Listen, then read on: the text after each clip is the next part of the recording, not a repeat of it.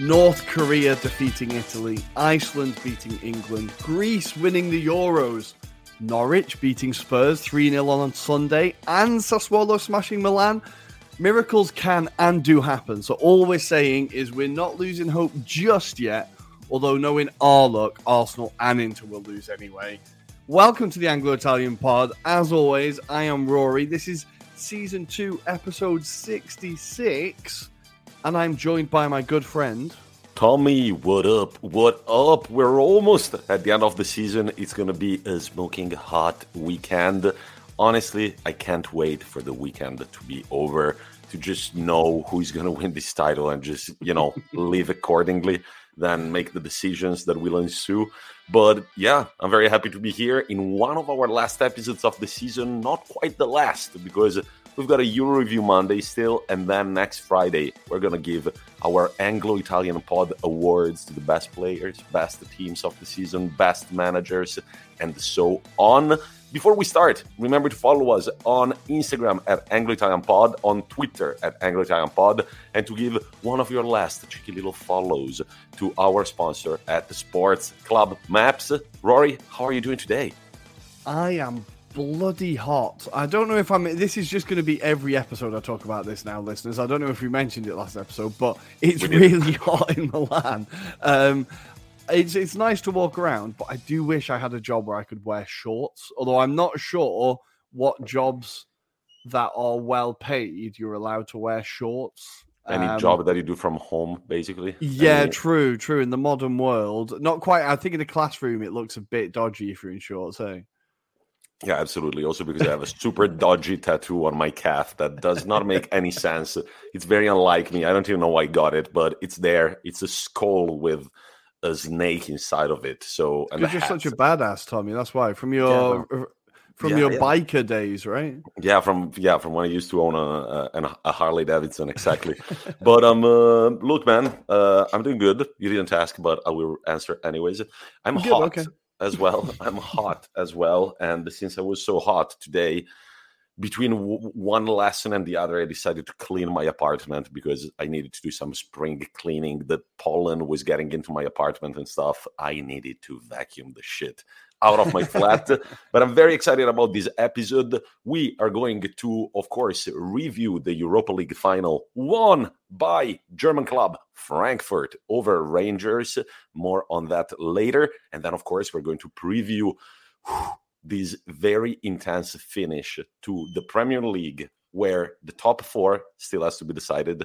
The winner of the title still has to be decided. And a few teams are still fighting in order to avoid relegation. In Italy, the picture is a bit clearer, but we still need a winner. And who will survive between Salernitana and Cagliari? But most importantly, we've got a great interview with a great person, a referee. More on that later. You're going to find the interview in our weekly topic. Before we start with our Euro review, Rory, today it's someone's birthday, correct? It is. It is a legend of the game's birthday. Someone who maybe Juventus might be hoping had stayed an extra year. It is the metronome himself, Andrea Pirlo's birthday. So, auguri, Andrea. I think it's someone that we've talked about a little bit, but let's go off the top of your head, favorite Pirlo moments. I was just looking up right now the year, but my favorite Pirlo goal was the one that he scored against Real Madrid at the Bernabeu in the group stage of the Champions League. Out of nowhere, I don't know how we kind of picked that spot, how we thought about shooting from that distance, but oh my God, what a goal. Casillas was not expecting it in the slightest, and he kind of sees the ball coming a little too late. He doesn't dive greatly, but the ball goes in, and that's the first Pirlo goal that comes to my mind.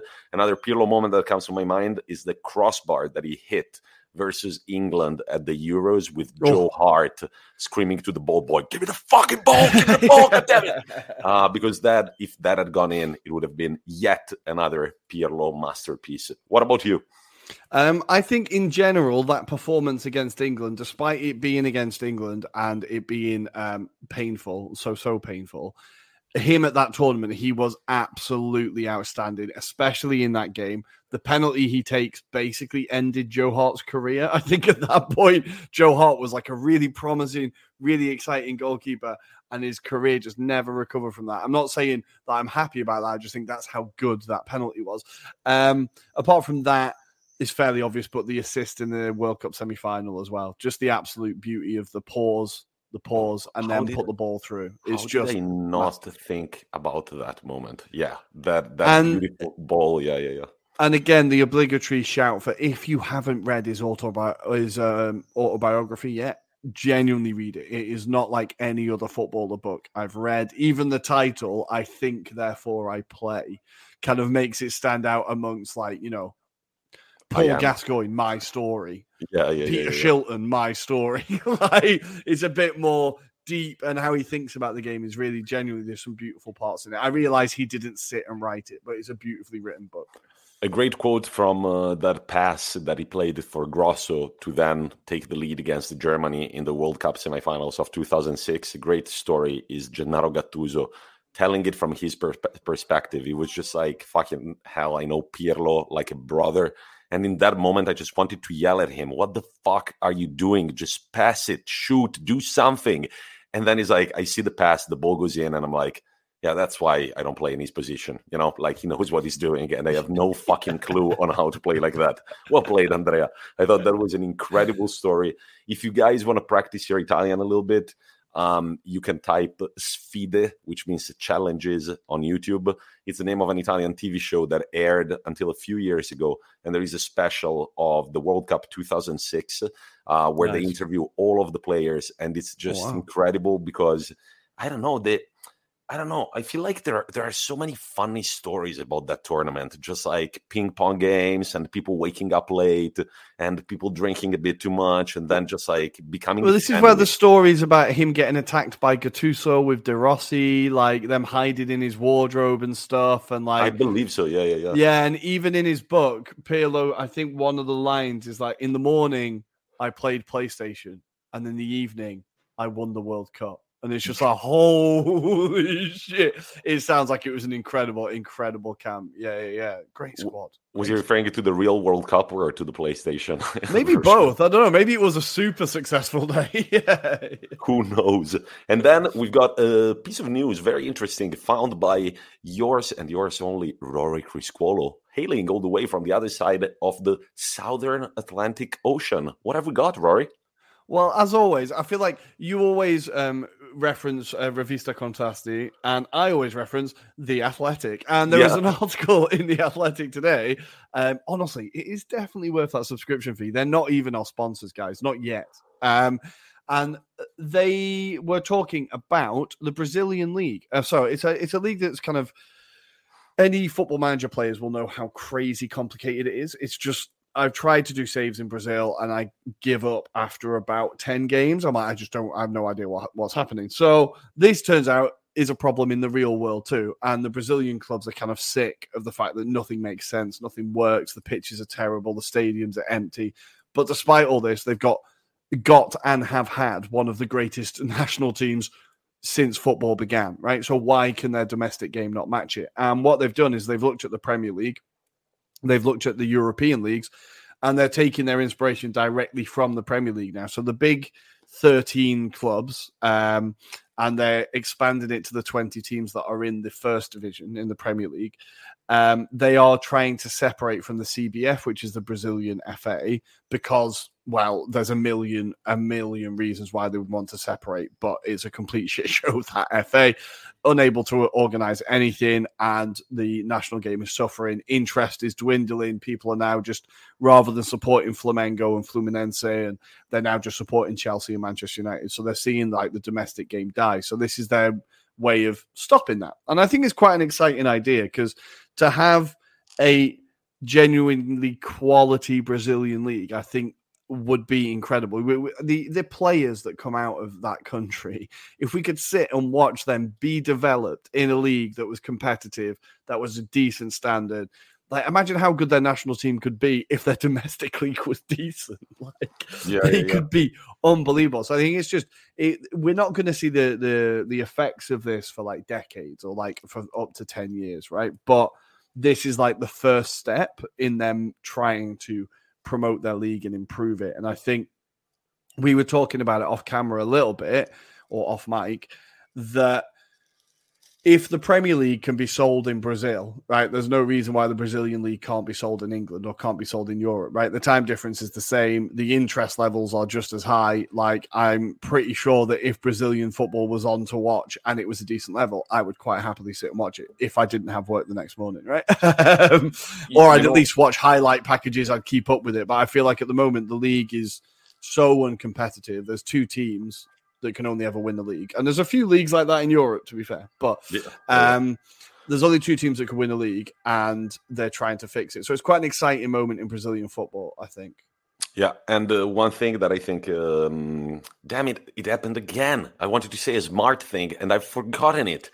What did I want to say? He uses this excuse in conversation all the time down the bar as well, guys. Here it is. So the thing that I want to say is that I just hope that, I know that this goes against the free market and everything, but I just hope at this point that at some point, somebody with billions comes in and is just like, boom, broadcasting rights, they're all mine. You pay one fucking subscription per month and you get HD games from Brazil, England, France, Germany, Italy, Spain, and Malaysia. Like, this needs to be done. And if that man if that man is Jeff Bezos, that I can't stand, be it, like, I don't fucking care. Like, I just need one channel where I can watch all the football I want instead of, just lags online and then your favorite player is about to take a penalty and you have to wait 1 minute refreshing and all that shit.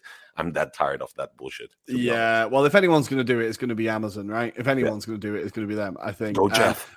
But the interesting thing is as well, in Brazil, they're getting loads of investors coming in and buying teams now. So Red Bull have bought Brabantino. So now they're Red Bull Brabantino. The City Group are looking at buying Bahia. The guys who own, I want to say Inter, are looking at a club. And I want to say the guys who own, basically, a lot of clubs in Brazil are starting to be looked at as investment opportunities. So there could be a genuine improvement and quick. Yeah. And so all we can say is boa sorte. Good luck, Brazilian fellow football fans.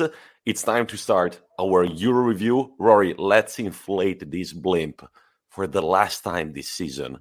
And let's go to Sevilla. Boom. Hola, ¿cómo estás? We are in Sevilla. What a beautiful city. And what did you think of the final? I thought it was an interesting final. It was, man, the atmosphere was incredible, but it kind of makes me laugh. What a beautiful city, you say, and you're complaining about the heat in Milan. I was going to make a comment.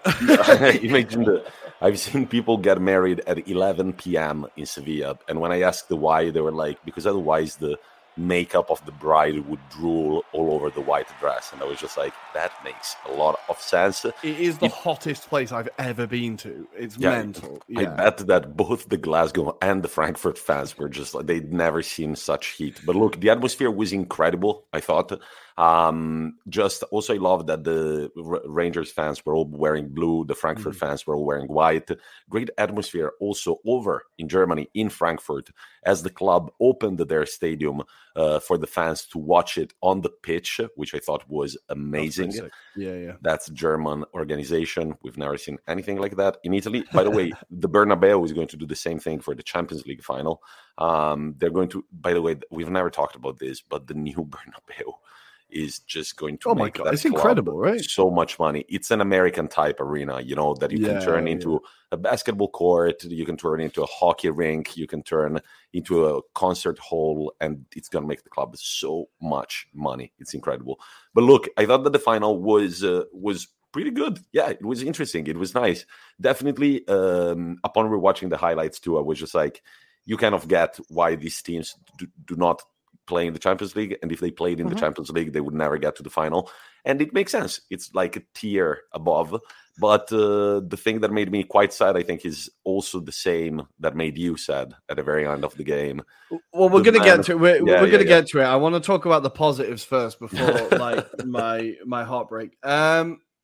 Players that stood out to me. Bassey was incredible. Really, really good performance from him. I loved that he was like his pace, his strength. Carl Anker, who is much, much more erudite than me, said he doesn't defend as much as just show people the way out. He just like ushers them off the pitch. He doesn't tackle. He just guides them away. It was really, really a classy defensive performance. The players for Frankfurt that really stuck out to me, there was a winger. I just need to remember his name. Well, Kostic was, as always, incredible.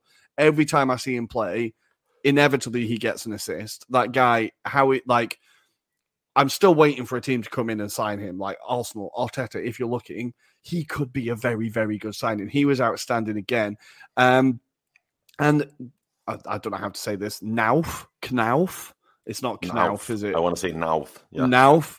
He had some beautiful, skillful moments where he absolutely span the Rangers defense. I thought for Rangers, Aribo obviously getting the goal. I thought Kamara had a good game. Lundstrom was outstanding. There were some really, really good performances. And I think Trapp from Frankfurt had a very good game. He made an incredible save in extra time. Was it in extra time? It was right at the end of the game. That gave me strong peak De Gea versus Real Madrid vibes. Just that save with your body on the line. I was just like, whoa! Talk about a crucial save. Like half of the cup belongs to that save, I believe. Undoubtedly. But we do have to say, while we are praising some performances, the defending for both the goals was pretty terrible, especially from Frankfurt, right? So it's Tuta who completely slips, right? And lets Aribo through for an easy finish. He did well, like composed finish, put it away, like there's a lot to do there. It's not as simple as it looks. It was a great goal. And then for Rangers, I thought one player who did struggle was Goldson. He found himself getting caught out of position quite a lot. I think he found himself exposed quite a few times. And as the ball comes across the box, I think it's him who doesn't quite react quick enough. I think he had a bit of a shaking out. So both the goals came from the defending could have been better. But I feel like both teams really genuinely went for it. Like it was hard, committed performances. I think Rangers were definitely like not the favorites, right? I think they were definitely like they have less quality than Frankfurt, I would say, but they matched them for the entire 120 minutes. And Rangers are a club that I struggle with because of the politics, right? I struggle with them, and I'm trying but I really, really did want them to. I kind of wanted them to win it because I was like, for Scottish football, it would be huge, right? It's been a long time since the Scottish teams won a European trophy. Also, because then you would have gotten to see Liverpool Rangers or Real Madrid Rangers. Which Liverpool Rangers in a Super Cup would be spicy. Yeah. And obviously, then as I was kind of watching the game, and I realised that Aaron Ramsey, or I remembered that Aaron Ramsey was on the bench, I was like, okay, Rangers have to win now because I want Ramsey to win a European trophy. Rangers have to win. Now I am fully invested. I was screaming at the screen at the beginning of extra time. Actually, towards the end of normal time, I was like, Gio, bring on Ramsey. He loves a cup final goal. He scored extra time winners. He scored late winners. Like, just bring him on. He's made for it. He brought him on a bit too late. I think managers need to learn at some point to not bring players on specifically for penalties. Yeah, it's just give them a bit of time to get onto the pitch. Because when Ramsey played, in the few minutes he did play, he managed to win a free kick, which I think Tavernier nearly scored. It was a really good free kick right towards the end. Ramsey won that free kick. So I think he was definitely getting settled into the game, but he didn't quite have enough time. I'm making a lot of excuses. It was a pretty terrible penalty. It was a bad penalty. If you're going for the middle, just shoot it high. You've got to hit it a lot harder than that. Because Trapp could just move his feet, saved it. I was absolutely heartbroken that Ramsey was. And the thing is, the missus was she was going to bed and she was like, why are you watching this? I was like, oh, Ramsey's going to take a penalty. I can't handle it if he misses it. And then he missed it. And I was like, damn it. I love how Tiziana still asks you why you're watching. This one was a European Cup final, but I'm sure she's caught you watching the second division of the Indian League a few times. Yeah. So I don't know why she's surprised. Sports on my phone has the Latvian Premier League, and during the middle of the day when there's not much to watch, just stick a football game on. Why not? Yeah. So yeah, I was absolutely gutted that he missed it. But for Rangers, I think they did incredibly well to get as far as they did. And I think the fans can still be very, very proud of this season and what they've achieved. And I don't know how much of a consolation it would be. And I imagine last night was very quiet afterwards. But we have to say for Frankfurt, now there's going to be 8 German teams in European competitions next year. That's nearly half the league. Like, we need to, like, the Bundesliga gets talked a lot about, you know, it's a terrible league because only Bayern win it. Yes, only Bayern win it, but that doesn't mean the rest of the teams are terrible quality. I think we've talked about it before. A lot of the teams in the Bundesliga are bloody good teams, and Frankfurt are going to be the 8th team in Europe from Germany, and they're going in as a pot 1 team in the Champions League. So whoever gets them in their group is going to be very happy. Sorry, Frankfurt, but they will be. Yeah, true.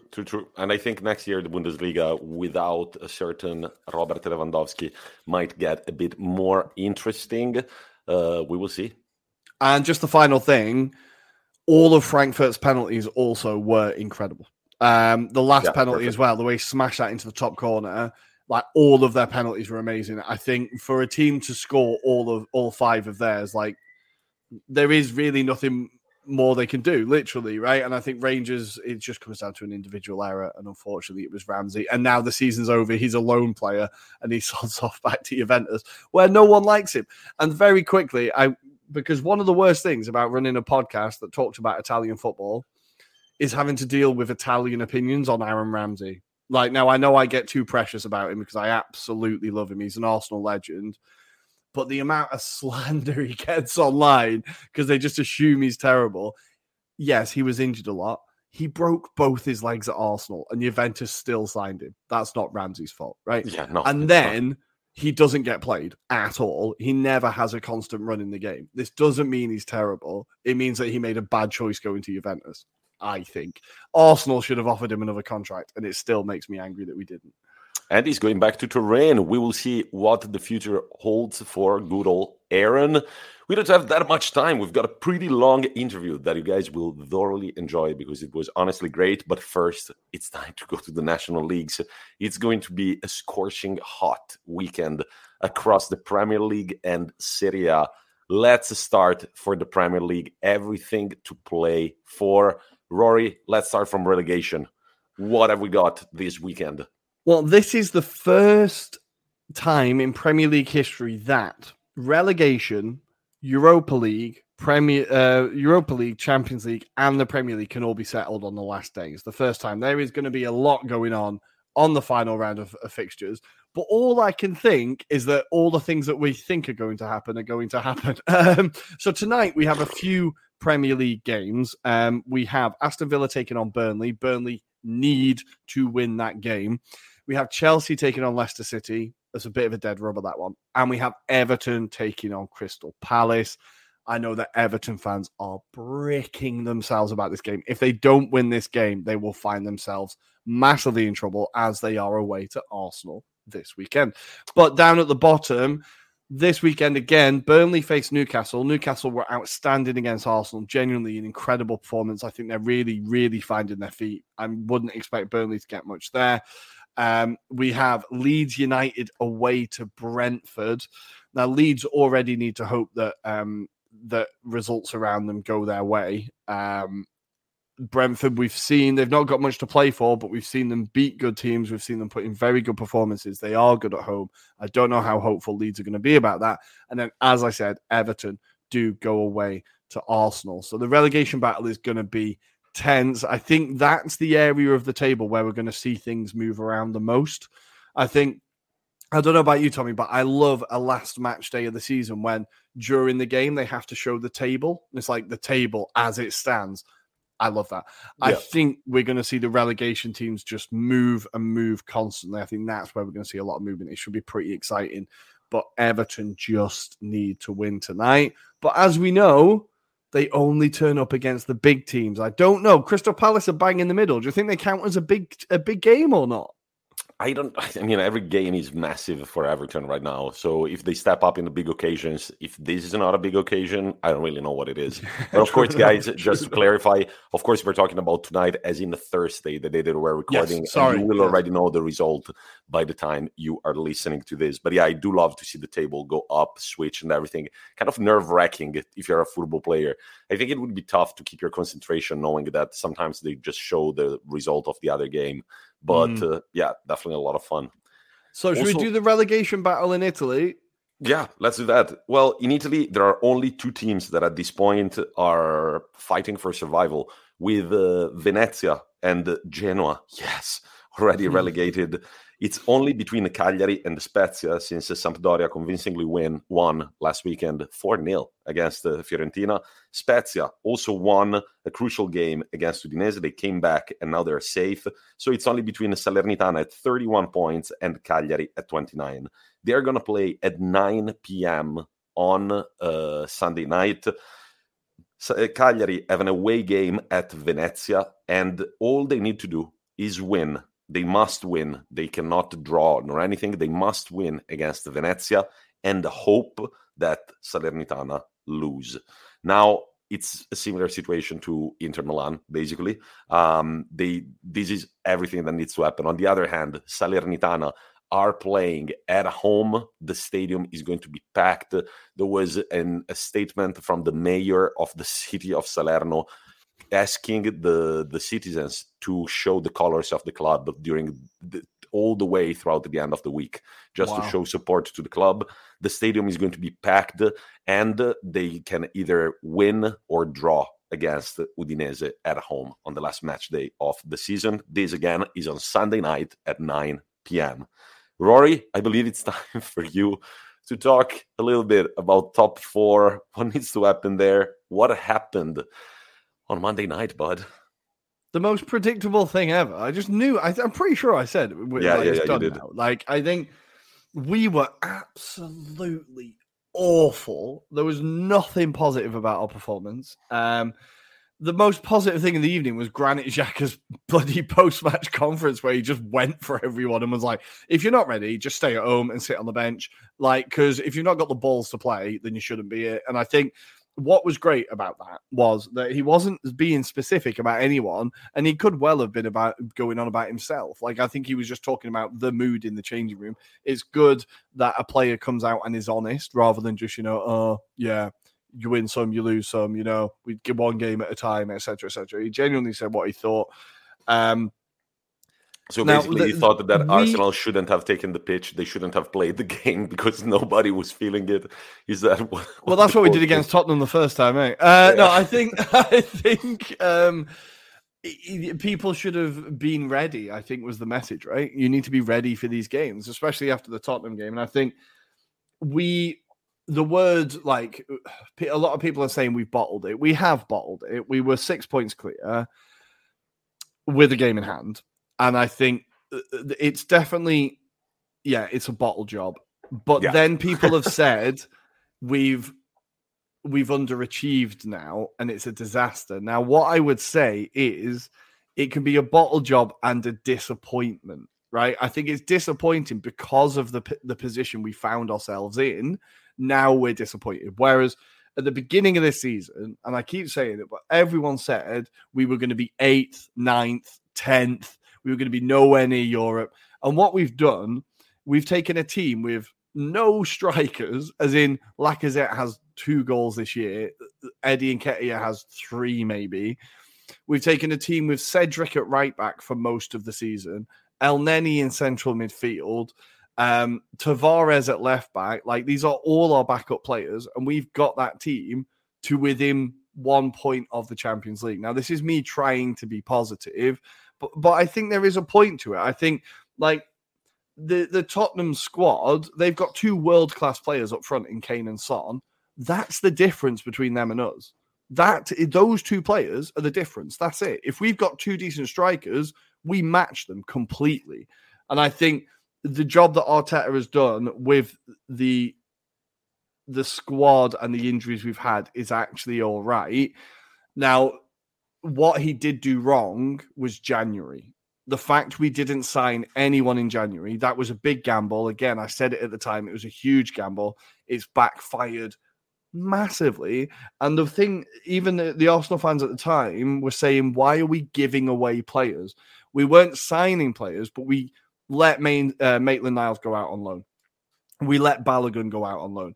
And these are all players that they could have come in and covered when other players weren't doing well. Like Cedric was in bad form and we had no choice but to play him, right? Lacazette was in bad form. We didn't have really any other choice except Nketiah. Balogun was unproven, but it's another body. It's another option, right? And I think Arteta, the gamble in January did not pay off, but I think he didn't want to do business for the sake of it and overspend on players that he wasn't sure about. And this short-term sacrifice could mean that we're still able to spend big this summer. Whereas if we'd spent in January on players that we weren't quite sure about, maybe this summer we have to repair damage again, or we can't go out and buy the players we want. So I think from 8th to Europa League is still progress. The young players we've got are still great young players. We just need to improve our depth because we've got zero depth. Partey and Tierney being out injured has killed us. And I think the mentality too, man. The mentality, I think, needs to... after so many years of missing out on Champions League, after so many years of not being where you are supposed to be, where you want to be, I think that it really filters through the club this sort of fear factor that takes time to be overcome. And I feel like it's the fear factor that crippled Inter for a very long time. Yeah.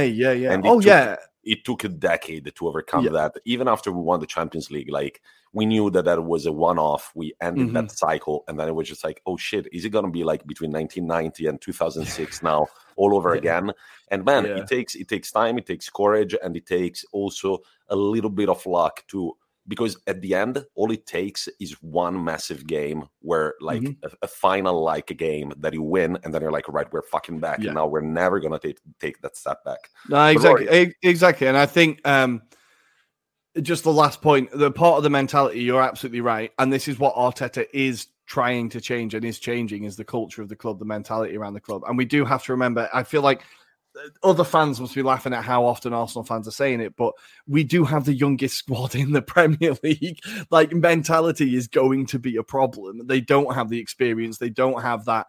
Like, they don't have the experience to fall back on. They are just like, is this how we do it? I hope this is how we do it. So I think that is a point that needs to be kind of mentioned just one more time. We have the youngest squad in the league, and we've managed to get it within 1 point of the Champions League. And it's not over yet. It's not over with the sugar coating. I was about to say, enough with the sugar coating. There is still a chance. You said it in the intro. Arsenal and Tottenham now fighting for one spot in the Champions League. What is going down this weekend, Rory? We need a Lasagna Gate 2.0. So we've called in Arsene Wenger. He is going to be in Norfolk as the chef in the Tottenham team hotel, I believe, so that he can give them another dose of lasagna, meaning that they will screw it up. That is our only hope, really. They go to Norwich. Now, Norwich and Timu Pukki have come out and said, we do not want to finish bottom. We want to go out with a fight. We want to show that, progress. We got relegated, but this time we weren't bottom, right? So they have something to play for. And if there's any team that can bottle something like this, it is Tottenham. But that being said, I fully expect it to be 3-0 Spurs within about 15 minutes. I'm honestly expecting Son to score. I'm going to say 3 minutes in, and then there's going to be game over. Arsenal have Everton at home. If Everton are fighting for survival, I don't think we win that game. And I think for us to start the season with 3 losses and end the season with 3 losses would be very, very irritating. Because it would hint that there wasn't much progress. I don't expect us to do well against Everton, ultimately. So all we've got to do is hope, and pray that Norwich beat Tottenham, and then actually hope that our players turn up, because our last 2 performances have been awful. And I've just noticed this, but there is also another bit of a fight between West Ham and Manchester United for the last Europa League spot. West Ham are currently sitting in 7th with the 56 points in Conference League territory. Manchester United are 6th with 58 in Europa League territory. If United lose the game away at Palace and West Ham win the game away at Brighton, the Hammers will be in the Europa League again. Otherwise, it's going to be the other way around, correct? It is, exactly. Well, the last game, Man United did beat Palace at home 1-0, but that is not going to be an easy game. I think Vieira's going to have a little bit of a, he's really going to want to beat United. For West Ham, they've had a great season. They've had a fantastic season. Obviously, their run to the Europa League semi-finals was amazing. I think they deserve European football again next year. But that being said, I think most West Ham fans would take the Conference League as well. I think they would be pretty happy with that. I was talking to a friend of the show, Tom, and he said, it's just more European away days. You just get to go to more cities and see more teams, and it's still a great opportunity. And I think this is something about you. To Bodo Glimt, yeah. Yeah, well, exactly. Yeah, the Arctic Circle. Why not? What other reason are you going to have to go there, right? I think... So I think for West Ham, obviously they prefer Europa League, but I think they wouldn't be too disappointed if they got Conference League. It's still been a great season for them. But it is something else that just needs settling there. Tottenham could finish above Chelsea, depending on how their game goes tonight against Leicester, and if they win. But the top 4 is basically settled unless Tottenham stack it and Arsenal win. And we've gotten to the big moment on Sunday at 6 p.m. Central European time. Everything to fight for in Serie A.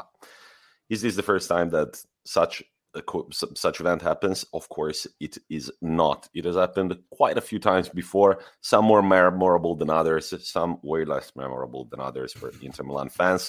We start from, thank you, by the way, to the Instagram page at Calciatori Brutti, Ugly Footballers.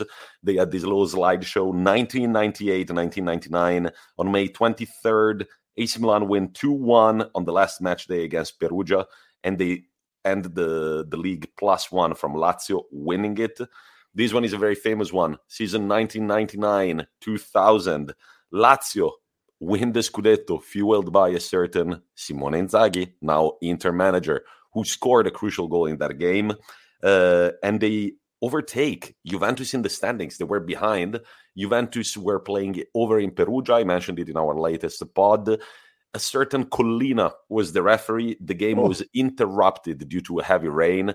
But then after, I think, a 1-hour interruption, Collina walked again on the pitch and it was just like, this game has got to go through. Let's go. And Perugia ended up winning. Then season 2000, 2001. So these are back-to-back seasons, basically. 3 seasons consecutive, decided on the last match day.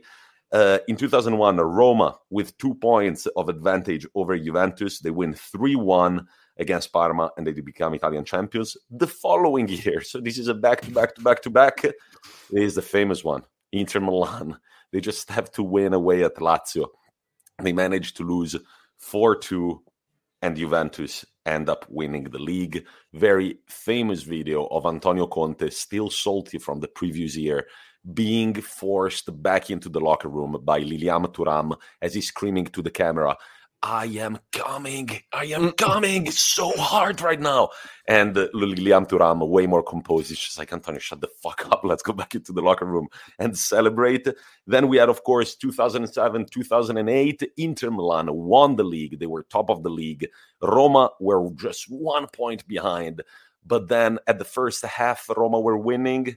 Then Inter Milan decided to play Ibrahimovic at the end of the game in Parma. He scored a brace. Inter win the title. I remember celebrating that as if it was yesterday. And now, ladies and gentlemen, this is a new season. It's 2022.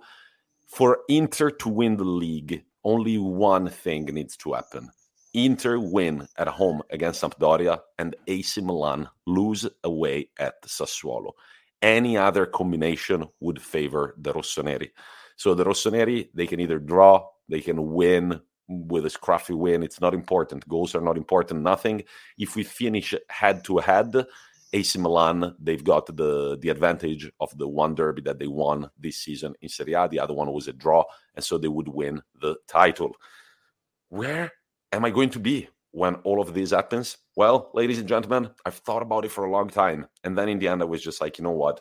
I cannot be in the city. I cannot be in the city because it would be way too stressful. And I don't want to turn off the Inter game and just hear AC Milan fans honking. So this weekend, I'm going down to Marche, the region where I grew up. And I've calculated exactly what I'm going to do. Hear me out, Rory.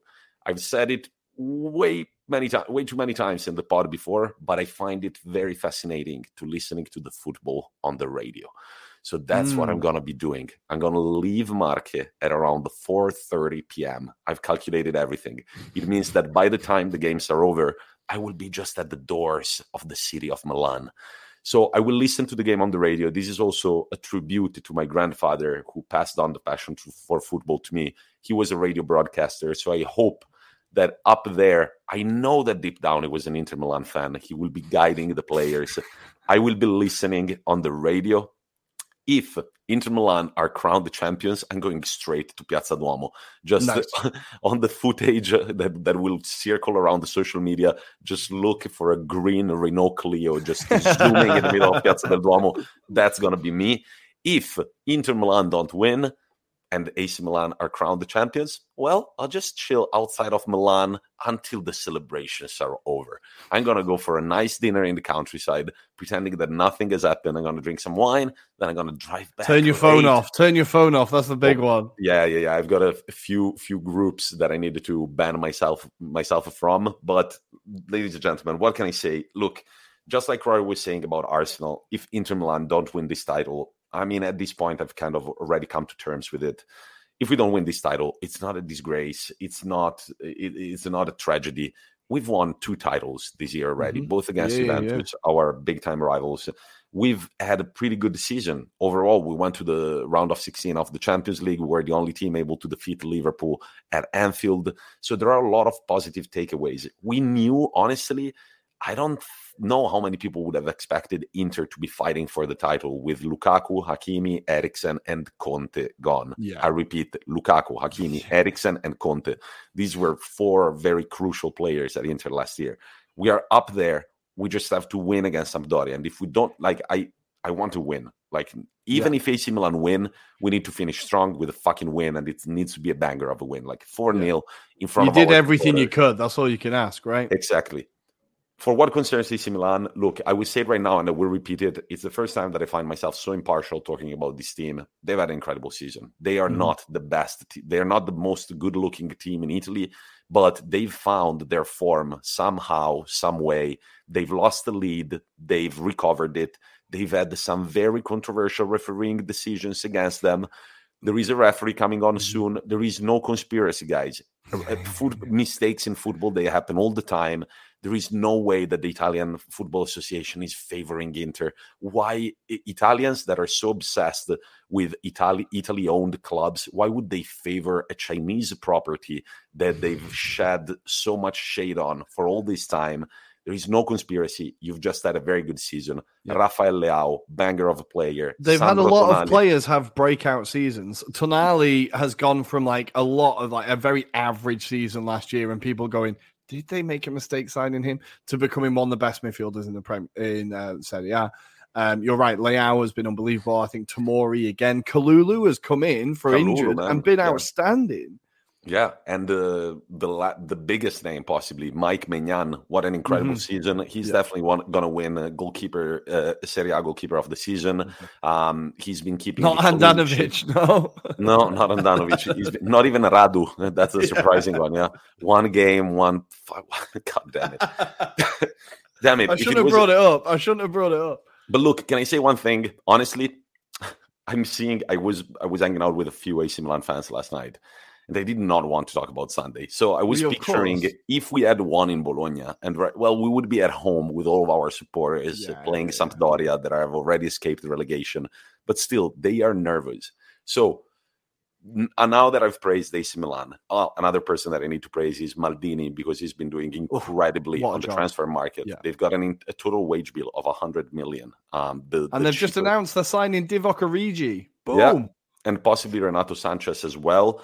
Look, before I say what I hope happens, I just want to give a little prediction for next season. Keep your eyes on Italian teams in the Champions League. I think next year is going to be a breakout season of Italian clubs in the Champions League, and it's going to feel like the good old days of the early 2000s when there were always 3 Italian teams at the round of 16. We will see. What do I personally hope will happen? I think we know what you hope will happen. No. I'm going to give you the detail. I'm going to be driving, and the Inter Milan game is over. It's been over for 1 minute. We've won 4-0 against Sampdoria, and as I'm driving, it's 1-1. AC Milan Sassuolo, God damn it, 1-1. They're winning the league, and in the end, you hear the broadcaster. He goes, "There might still be something in here, Scamacca." Just like the Aguero commentary, but over his Sassuolo with the Scamacca or Raspadori. They are both kind of Inter fans. They said it in interviews before. They said they want to finish the season 10th. They say that they're not going to be whipping boys of any sort. They have the reputation of the giant killers this season. And it's not an easy game. It is not an easy game. The only thing is that the stadium is all going to be red and black for AC Milan. So I am praying that this happens. That doesn't help. Yeah. I will make sure that if that happens, I pull over the quickest I can in the motorway so that I don't just crash in the car in front. But yeah, this is it. It all goes down to the very end.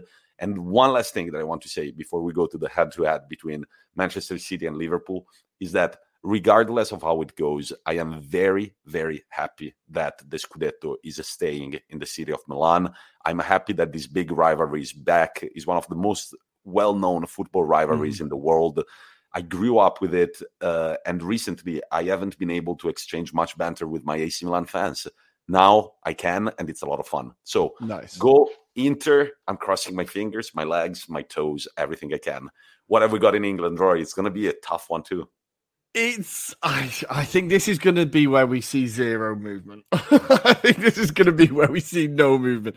We have Manchester City. They are hosting Aston Villa. So all the games kick off at 4 p.m. in the UK on Sunday. They'll be hosting Aston Villa. Now, the last time Aston Villa beat Manchester City was all the way back in 2013. They beat Manchester City 3-2. Andy Weimann getting the winner. Dzeko and Yaya Toure scoring for Man City. So something that has not happened for a very long time. But, as we said in our intro, stranger things have happened. Elsewhere, Liverpool, they are hosting Wolves. Wolves, again, had a really very good season. Kind of died off in 2022. Unfortunately, they're currently 8th, just outside the European places, but definitely not an easy team. I think what we're going to see here is Man City. It's going to be another one where Man City are just going to roll them over. I think it's going to be like 5-6-0. It's all building, like Sky Sports are building it up to like title day decider. And it's like, I can't see it. I just think City at this point are so cold. They'll just get it done. But Liverpool fans will be hoping, we have to live in hope. Maybe Steven Gerrard for his own team. I was going to say, maybe there is also Coutinho on the pitch. Yeah, maybe they finally secure that Premier League trophy for Liverpool that they both missed out on under Brendan Rodgers. Maybe this is his moment of redemption. You know that he's going to want it. Like Steven Gerrard's definitely going to want it. Coutinho late winner, that would be quite nice. I think that would be quite like narrative. We love a bit of narrative, right? Every time Liverpool has nibbled points from Manchester City, when Manchester City had to play, they would always go up within the first 5 minutes, and they won very comfortably. Yeah, I don't think it's gonna happen, but hey, football, why do we love it? Because anything can happen at all times. So exactly. I am gonna say Bernardo Silva hat trick. You go. There we go. Chris Hamilton, friend of the pod, will be happy to know since he supports the other team. But ladies and gentlemen, we are done with our with our Euro review. And now it's time for our weekly topic. For the first time in 2 seasons, we've got a referee on, and it's not just any referee. His name is Mark. You say the last name. I said it wrong on the pod. Halsey. Halsey. Mark Halsey. Did somebody get a red card during the interview? Yes. Do you want to see that moment? Yes. Then go on YouTube because the interview is going to be up there as well. He's been a great guest. I have nothing more to say. Just see you on the other side and enjoy the interview.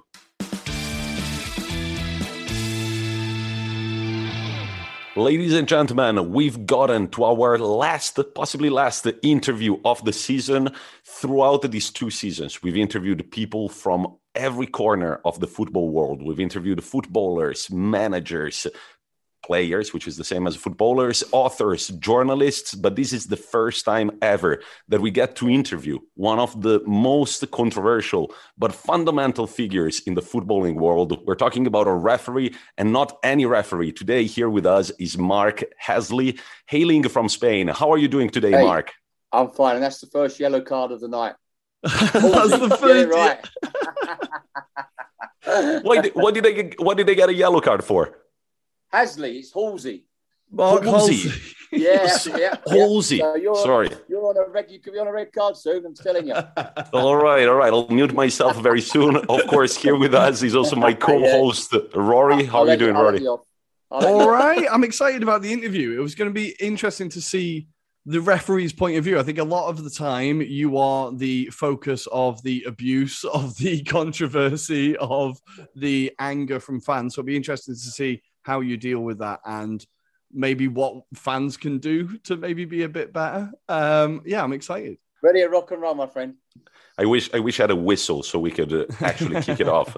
But so, Mark, first things first, how does one become a referee? Does it start, in your experience, does it start with the love for football? Does it start with the ideal of the refereeing, like managing everything during the game? What was the drive to get to where you got?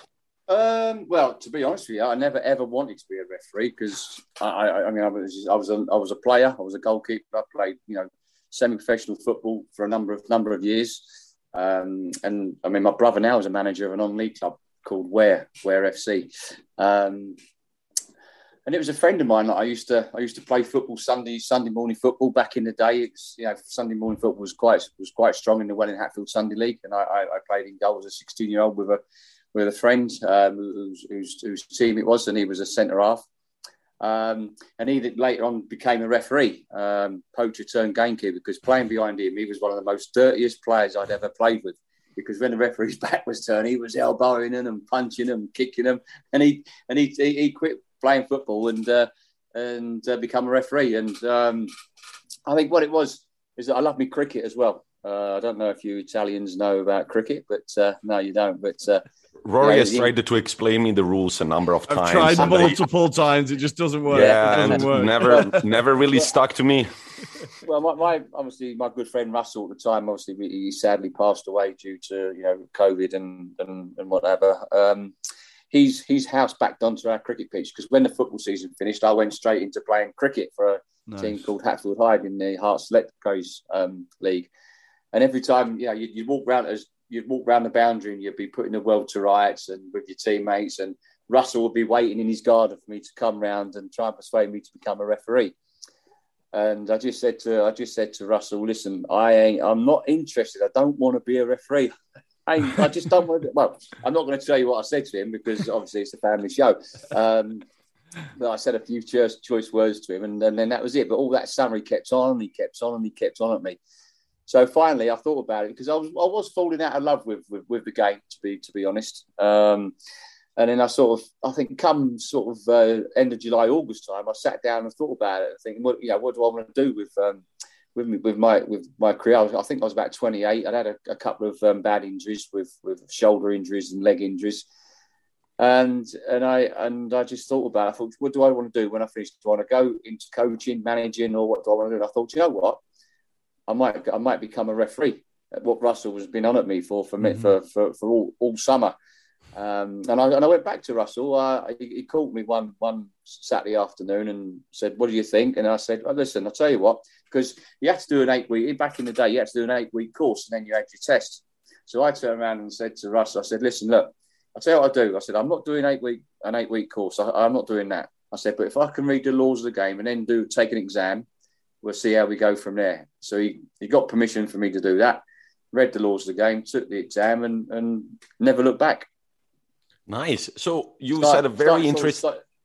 So I started refereeing in the Welling Hatfield Sunday League and the Hearts County League, but at the same time I was still playing as well. I was refereeing Sundays and still helping out, playing at Welling Garden City at the time. And then a time come where, I thought I was enjoying it on a Sunday morning. If I want to progress, then I've got to give up playing Saturdays. Mm-hmm. And I did. I gave up playing Saturdays and refereed in the Hearts County Reserve League, and then obviously was assistant referee on the Premier Division of the Hearts County League. So you said a very interesting thing. You said that you were falling out of love with the game. Can we know the reasons why you were falling out of love with football?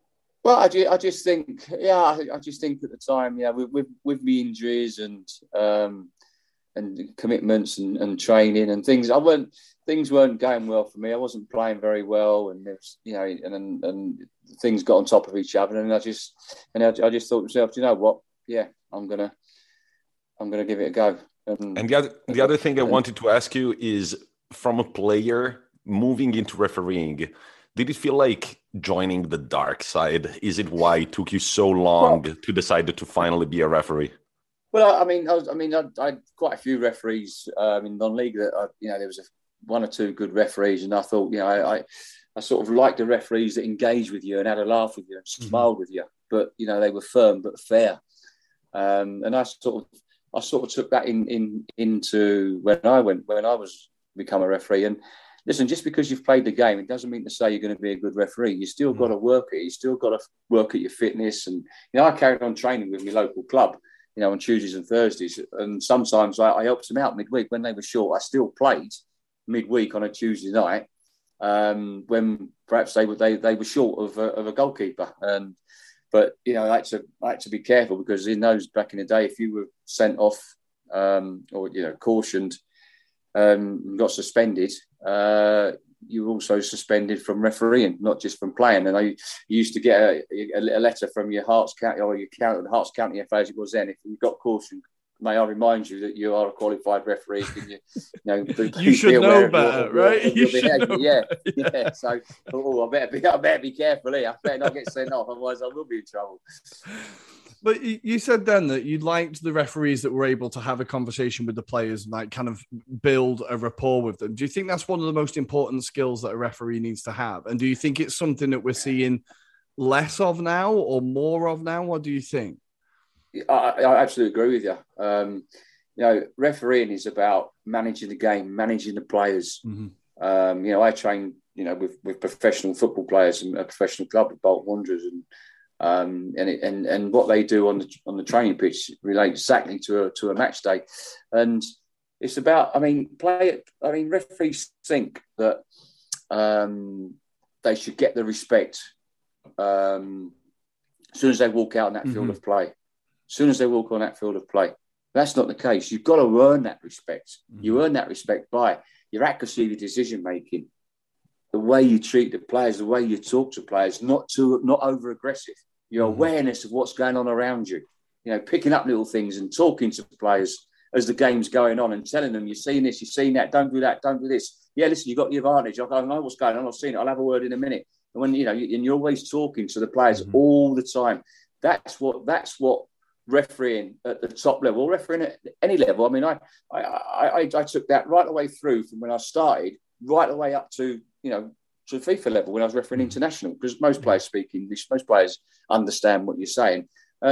So yeah, I think that's for me is, and it's and the number one thing is not just about your fitness and your anticipation of play and reading the game and thinking what the players are thinking, because that's what it's engaging with them and it's managing them. That is what is refereeing is all about today.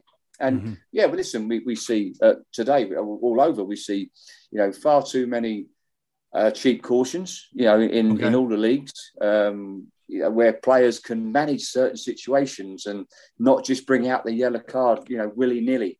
And we see that far too often, where a careless challenge is a free kick and nothing else.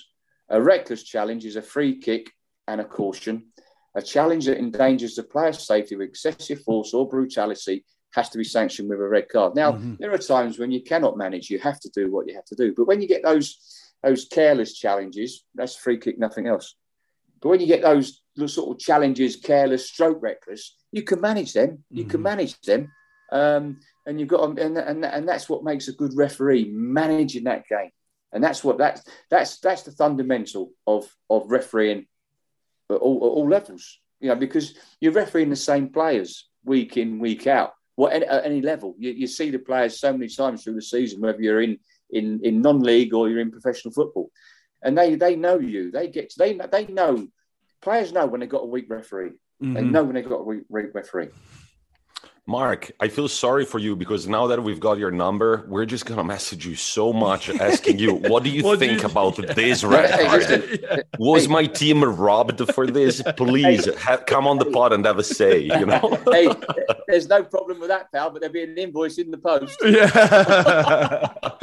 Look, honestly, about refereeing, we're going to get to that. We kind of want to backtrack your story a little bit first. We're going to get to that, but I have so many questions of things that happened in game, and I watch football almost every day of my life, and there are still situations in which I'm like, what happened? Luckily, I found a very good Instagram page run by a few Italian referees, I want to say, probably minor leagues, and they take it upon themselves to really analyze the most controversial situations in every match day, and they screenshot the rules of the game that they follow in Italy and everything. And it's very nice what they do. That could be a second yellow there. It's the laws of the game, not the rules. Okay? Hey, I'm done, guys. Is this a caution? Is this after the yellow? Can you caution? Bang, you're gone, mate. Back in. This was an orange. Let's say it was an orange. But look, so you came from Sunday football pretty much, and then eventually, I mean, we were looking at your stats. I think that the total of the games you refereed in professional football is slightly south of 1,000, I want to say. And you've had a lot of games in the Premier League. And how does it feel to get to that level?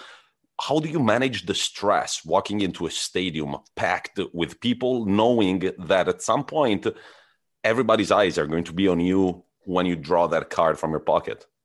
It's just another game with different surrounds, isn't it? It's just another game. I mean, listen, it was fantastic to referee at any level, and whether I refereed in the non-league or in League One, League Two, Championship, the Premier League, I treated every game the same. Every game the same, because normally when you walked out at League One or League Two grounds, you didn't want to get Premier League. You're having a laugh. Premier League. You're having a laugh. But no, you never thought about that. Yes, I was always nervous, but as soon as I blew that whistle to start the game, that was it. You're straight into it. You're focused, and you don't really hear what the crowd are saying because you're focused, and you just cannot switch off as a referee. The moment you switch off, then bang, you're going to make a mistake. And as soon as you got into that first whistle, that first decision, and it's correct, it's a good decision, your stature and your confidence, whatever you do in life is all about confidence. And refereeing is no different. It's all about confidence. You've got that confidence, you can walk on water when you're out on that pitch. So then it kind of feel like you hear professional footballers say that they want to focus on their first touch of the game. And if they have a good first touch, then they know from there they can go on for a good performance. But if they have a bad touch, maybe they start worrying. If you've made a mistake during the game, it does that, like, personally with you, did that sit in your mind? Were you thinking about that? Or was it just, right, concentrate on the next one, I'll think about it when the final whistles go? No. I mean, the best referees, everyone makes mistakes during the game, whether it's a throw in a corner or you miss a foul, like we saw last night in the Southampton-Liverpool game. But it does, if it's a little free kick like that, you sort of tend not to worry. You just think, well, you get on with it, and you think, if you're constantly making sort of a little one in the first 5 or 10 minutes, you sort of you get on with it. But then you think, when you're making a few mistakes, because the players are telling you. And you think, but aren't they telling you anyways, even if you haven't made a mistake? That's my question. Like, listen. Players are always at you. They would do what they can to get what they can out of you, and it's all about being mentally tough, mentally strong. And listen, if you make a say you give a penalty or you give a red card, and then you sometimes for the next couple of minutes you are thinking about it. You think, I hope I've got that right. I hope I've got this right. But this is before VAR, so I refereed before VAR came on the scene. So, but now it's a lot easier because if you make a mistake, you've got VAR to come and back you up. But you would always hope you come out of the game unscathed because you had that long drive home on your own, thinking about the game and hoping that you didn't make a mistake and you got the big decisions correct. Since you've mentioned the acronym of the devil, I've got to ask you, is it really easier with VAR? Because I feel like it complicates everything, right? I feel like it complicates everything. I think if it's interpreted correctly, it shouldn't be a problem. But we're seeing, especially in the Premier League, obviously I don't see much of the Italian league, but in the Premier League, we're seeing so many inconsistencies. Surrounding decisions with not so much offsides because they're a matter of fact. You're either off or you're on. But we have, at the start of the season, I know the PGML said that if it's really, really tight at toe now, we're gonna be seeing those as goals. But that hasn't quite worked out like that, has it? But I think we've seen many inconsistencies with challenges, serious foul play challenges, and penalties and handballs. Well, we've actually, but what we've got to realise is VAR is there for the absolute howler. It's not there for subjective decisions, and we have seen incidents re-refereed by VAR, and that's not what it's there for. Yeah, well, they say it was always meant to be clear and obvious errors, right? And it feels like it's used for everything now. But we had a question about this from the Hopeless Wanderer pod, saying interpretations of laws like handball and offside seem to change year on year. Does this need clarifying to ensure that these aren't constantly changing? And is there a problem in clarity? Is there a problem in just clarifying the rules? Because I feel like handballs one match is given and then isn't the next. Like how can they deal with that? Well, I think we need to go back to the old law. Remember, handball has got to be deliberate. It's got to be a deliberate act. It's got to be a deliberate movement of the arm, hand to the ball. And also, obviously, they brought this in an unnatural position. Unnatural. What's unnatural? and making yourself bigger. Now, if we look at, I don't know if you saw the Ashley Barnes handball at Tottenham. Yeah. Now, it has that bit. And Kevin Friend, the referee, was in a fantastic position. He can see everything. He's seen it's brushed his arm. But when you're rushing to block a ball, your arm's going to be up. It's going to be that. Yeah. So that is a natural position. That's your balance. He didn't move his arm towards the ball. So some will say that's handball. Some will say it wasn't. So it wasn't deliberately, or he wasn't deliberately making himself bigger. So that's subjective. So is that a clear and obvious error by Kevin Friend? He's there. But we know in England, once they go to the monitor, they're going to change. They've got to go with VAR. That's what they're told. That's not what the IFAB protocol says, but that's what they told in the Premier League. They have to go. So, if you look at that, should the VAR have got involved in that incident? For me, it's difficult. It is difficult. But for me, I think on that one, if it had VAR not recommended review, I don't think anybody would have complained about the not to all the penalty. No, completely. And so why is it, do you think they say that they have to go with the VAR decision? Because doesn't it then take away some authority from the referee? Does it take away some responsibility from the ref? Like, why do you think they've said that? Well, I think that's what I believe they've been told, or I've been told what they've been told by their management. So you go with what you work for the obviously the PGML and if the management, you go with what your manager says. The manager says, right, if you're called over to that screen, you go with what the VAR is telling you. Mm-hmm. You know what? You said you don't follow much of the Italian league. I'm going to be super impartial in here. There was an absolute howler of a decision in Italian football this year. So there is this player for AC Milan. They're drawing the game against a way smaller team towards the end of the game. There is a foul at the edge of the box in favor of an AC Milan player, but the ball accidentally gets to another AC Milan player in the box. And so the referee should have played the advantage, so that and that player actually scored the goal the moment that the referee was whistling. Now, to me, the referee should have played the advantage there, and in some way, VAR should have helped them say, look, that was a wrong decision. We are going to overturn it. But at that point, he had already whistled. Do you think there is anything possible to do in that situation? No, once the referee has whistled, that's it. That's it. That's it. You cannot get involved. I mean, obviously, the referee then would most probably wanted the ground to open up and saw him because he most probably realised his mistake. He had his hands all over his face like this with the players consoling him, but telling him at the same time, "What the fuck, mate?" Well,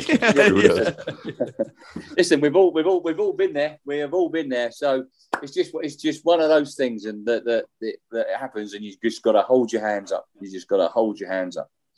Mm-hmm. Look.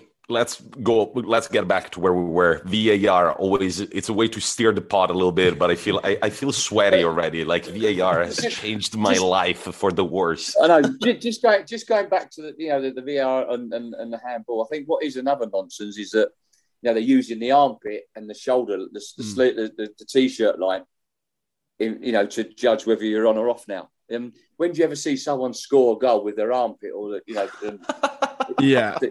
When do you ever see that in a t-shirt line? So it's ridiculous that you can score a goal with your arm, with your top part of your arm. The quicker we get back to the old law, is that the whole of your arm, from the top of your shoulder down to your fingers, is handball. Then we will see a lot more goals scored and not chalked off for offside. And do you think the offside, because I'm finding the offsides more and more infuriating, and the fact that every time you score a goal now, you're waiting for VAR to check it. Like, how have we got to this point where the offside rule has got so complicated and so precise? Because I feel like when I started watching football, it was like the daylight rule, right? If there was daylight between the defender and the striker, then it was offside. Then it was, if it was a body part you could score with. And now it's, as you said, it's if your armpit is offside. Why have we got to this point, do you think? And is there any way to go back? Well, I think they want to see more goals, don't they? I think that's what it is. They want to see more goals, and it's whether you're interfering with an opponent or you become involved in active play by making a movement. I like the new law. We want to see more goals, but we've got to make sure it's interpreted correctly. That's what we need to do, and it is confusing. I think we can simplify the law, but listen. Football's a simple game made difficult by others, isn't it? Yeah, always. I wanted to very kind of quickly go back. So when you were started out in the Sunday leagues, how did you find yourself working your way up? Was there somebody whose job it is to look out for different referees and say, this guy's got potential, like a football scout, but for referees? Like, how does it work? Yeah, what it is, you go, I mean, obviously referee Saturday and Sundays, you apply to your county FA for promotion, and then they send out assessors to assess you, and that's how you climb the ladder. And you get a grade for every game, right? Every game. Yeah, you used to back in them days. You got a mark out of 10. So anything from 1 to 10. So luckily for me, I was always sort of very, very high. So I think because I knew the game. I mean, a lot of people say referees know the laws of the game, but don't know the game. That's a good saying. It is. A lot of referees know the laws, but they don't know the game. And I think playing the game, that's what helped me. Because I could understand players' mentality and their frustrations, and having empathy with players at times. Yes, listen, shop floor language goes on the field of play. There's no question about that. There's shop floor language does go on, and players use it, and referees use it. Let's talk a little bit of career highlights, shall we, Rory? Yeah, any questions since it was mainly Premier League? Have I got any? Well, you're going to have to tell us, right? You're going to have to tell us. So one of the first questions we had, and it's a question that a lot of people have asked us, is who was the manager, the player that if you had to referee them, you were like, oh, Christ, today I'm going to go home with a bit of a headache? Like, who was the person who you least looked forward to? I looked forward to refereeing all my games. And there'd be managers. I got on well with all the managers, got on well with all the players. Yes, we would have disagreements. referees. I mean, managers will be upset and have a go at referees if they feel a decision's not gone their way. I've had some run-ins with Neil Warnock. I've had some run-ins with Martin O'Neill when he was at Villa. I always remember refereeing at the Etihad against Villa, and I awarded a penalty for a foul by the Aston Villa goalkeeper just before half-time, and Villa weren't happy. And it was at the Etihad. Martin O'Neill and John Robinson were in charge. And I always remember, just about a minute or two before half time, and I'm thinking to myself, do you know what? I'm going to get an earful going down that tunnel at half time. I just know it's coming. I blew the whistle for half time, and right enough, so all the players are walking off. No problems with the players, but there they were, John Robinson, Martin O'Neill waiting for me, giving me a right volley of abuse. Right. And you're just walking towards them, waiting for it to start. And they are, and I've just gone, I've got a cough. and we go, they just give it, it's never a penalty, you're doing that. And you get the same old thing. So I just we come lads in the dressing room. And normally, when the team sheets come in with an hour before kickoff, they always come in, the managers and the captains come in, and I always used to say to the captains and the managers, listen, if you've got any problem with me or my colleagues, do not come onto the field of play and start berating me in front of everybody. Okay. Wait till you get into the dressing room, and then you can come into my dressing room at half-time or at full-time. And I always used to say that to all the managers. And John Terry used to come in with the team sheet with his manager. And when he came, I used to go whack round his face. I used to smack him on the face. He said, why do you always do that to me when I come in the gym? I said, because I can't do it out on the pitch. That's why you all that. But going back to Martin O'Neill. Anyway, so we're in the dressing room having a cup of tea. Knock on the door. Who is it? John Robertson opens the door. I said, John, go away. I do not want to speak to you now because I know what it's about. He says, no, Mark, listen, we've seen the incident and I want to apologise. It's a definite penalty. Definite penalty. Wow. Oh, come on in, John. Come on, let's have a little chat then. Come on. So sit down. And that's fine. I always remember sending John Terry off at the Etihad against Chelsea. And after the game, he came in and he sat in the dressing room for 15 minutes, and we had a good chat, and we agreed to disagree. And I've had many conversations in my dressing room with managers. I get on well with all managers. I invite them in. I'm polite and give them the chance to speak. And yes, many times we've agreed to disagree. But what goes on in my dressing room with them stays in my dressing room. Yeah. It doesn't go anywhere else, and I make that clear. You're telling us now, man. But there must be something. I'm wondering. There must be something like before a game, you kind of look at the lineup, at the squad, and there must be something like we got to watch out for this guy and this guy and this guy. Yeah. I mean, listen. I mean, I've worked with. I mean, you go to Liverpool at the time where you got Steven Gerrard, Jamie Carragher, Jordan Henderson as well. Jordan always in your ear. Craig Bellamy was always in your ear all the time.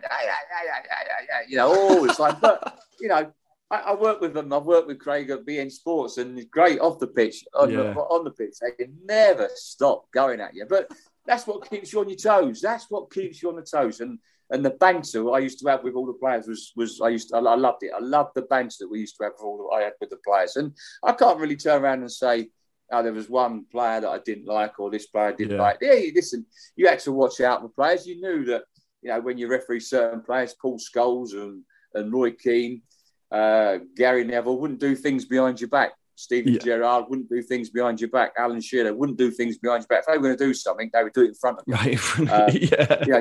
You didn't need eyes in the back of the head with those sort of people. But listen, I had a great rapport with all the players. With all the players, there was some top players. Patrick Vieira, when he was at Arsenal, I had great rapport with Patrick. We used to be at each other all the time, and that's what I say. You've got to endear yourself to the players. You've got to engage yourself with the players. I think one player that didn't like me, to be fair, was, and I'm going to apologise to him, Sol Campbell. I sent him off for Arsenal, Man United, and he missed the cup final. That was the elbow one, right? Yeah. Was that the elbow? Yeah, the elbow. It was. That was. That was probably a red card, to be fair. Even as an Arsenal fan, I didn't realise, and he missed the cup final, and I wouldn't want no one to miss a cup final.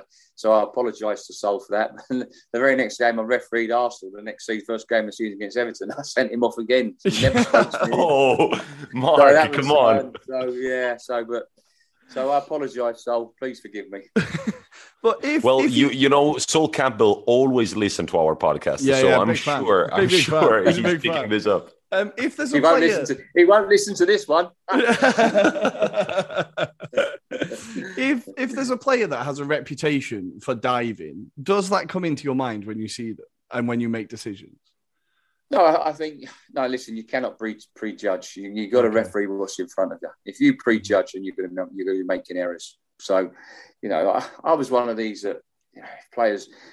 Players. You see, players tend to now go down pretty easy, and you cannot blame them. But when players are travelling at pace and going into the box, and there's a little bit of contact, players will lose the balance and go down. Don't mean to say they're seeking to gain advantage from you or simulation or deceiving you. So you referee what's in front of you, and you make your mind up, there and then. And if they do, if they did go, some players did go down easy. I used to say, hey, don't be going down easy. So I remember refereeing Liverpool Man United at Anfield, and always throw me coin to take the coin to the fourth official. And Cristiano Ronaldo was standing on the halfway line. As I was coming back, I just said to him, "Don't you begin going down easy today, because you'll get absolutely all out of me today." And he just smiled at me. In the first 5 minutes, he went down easy. I said, "What have I just told you 5 minutes ago? What did I just say?" And he looks at me, he smiled, and he was great for the rest of the game. So it's about talking to the players and getting them on board with you. I mean, Yeah, okay. Mark has just given me a red card. There it is, Tommy. There you go, son. You're off. I thought my Zoom account had 40 minutes of recording, but I was wrong. But we have brilliantly edited for our podcast for you guys. I wanted to ask you something that I'm very curious of. One thing that I think is great about referees. I have never seen a referee in my entire life making any sort of face when an incredible goal goes in. And I'm like, how hard is it when you see a wonder goal right before your eyes to just put the whistle in your mouth, you whistle, and you don't say anything? What's going on in your mind in that moment? Listen, I mean, I've been behind many balls when they've 25. I remember the Alan Shearer goal against Everton. I think it won goal of the season, didn't it? The 25-yarder when he wedded it right into the back. I was right behind that. As soon as he left his boot, I said, "That's in." I just went, "That's in. That's a goal. That's a goal." And what a goal that was. I mean, many times you're behind them, you think, "That's in. That's in." And I said, I went up to shook his hand, I said, "What a goal. Great goal." And nice. There's nothing wrong with that. I think, we're all part of the football family. We've got this myth about, there's us and them. And that's not the case. And no one should ever question a referee's integrity. I mean, I refereed in the Premier League for 15 seasons, and I made friends at every club. And I've still got friends at Premier League clubs and other clubs, So, listen, once you cross that white line, you're refereeing a match between 22 players to the best of your ability. And when you come off, irrespective of your performance, you're going to get some people not agreeing with your decisions. But when you walk off, you chat and you talk about it. And, we talk about, managers, and you look at the Arsenal manager. Arteta last week against Tottenham. Now, Rob Holding, I mean, it's a blatant red card. I think. Well, listen. The referee set his stall out. Okay, the referee has set his stall out on that game. Okay, and he's. I think it's Paul Tierney, wasn't it? Paul Tierney set his stall out on that game. He's allowing physical challenges. He's set his tolerance level because they're all big games in the Premier League. So you've got to set your tolerance level. If you go below that tolerance level, you're going to have a stack of yellow cards. And you don't, as a referee, you don't want that. You want to manage the players the best you can. And he could have cautioned Rob before that. But he set his stall out and he set his tolerance level. So he gave him that tolerance level. So his first caution was persistently infringing the laws of the game. Yeah. Persistently. That was the first caution. And then the second caution, I mean... It's a blatant red card. There was no complaint there. And Rob Holding had been at Son the whole game. Rob Holding was lucky that Paul Tierney saw it as a reckless use of the arm, not violent conduct. Because, second yellow card, 1 game ban. If it's a red card, violent conduct, it's a 3-game ban. And I think the way Arteta went, I mean, I've refereed Mikel Arteta many, many times, playing for Everton. And he comes across, he's a nice guy, he's honest, but he does he likes to have his say on the pitch. But I just think on that situation with these players, he's deflecting it all off of these players and putting it onto the referee, which was totally wrong. And everybody can see that. And he doesn't do himself any favours in those situations because he's deflecting everything from his players and putting it onto the fault of the referee, where the referee had no choice whatsoever. No choice. So this is something that a lot of, like, Arteta definitely did it there. And I think, but it's something that a lot of managers do. How do you handle the kind of the furore in the papers or the focus that comes around you, especially if it's not something like, maybe after a game you could turn around and go, okay, I got that wrong. The kind of anger might be not justified, but a bit more justified. Yeah. How do you deal with managers who are trying to shift the blame onto you? Do you just not read the papers and ignore it, go to your next game? Or we spoke about confidence earlier. And, as a referee, I never, ever read newspapers. I never watched Sky Sports News over here that we have, because you're constantly on if you made an error, because it can dent your confidence. And listen, the best referees, we all make mistakes. They park it and they move on. We all have bad days at the office. You have bad days at the office. The players have bad days at the office. We're like the players. We're human beings. You cannot be at your best week in, week out. You're going to have an indifferent performance here and there, and you just got to park it. Learn from it. Obviously, you learn from your errors, and then park it. And you have to move on and look forward to the next game, and you can't wait for the next game to come.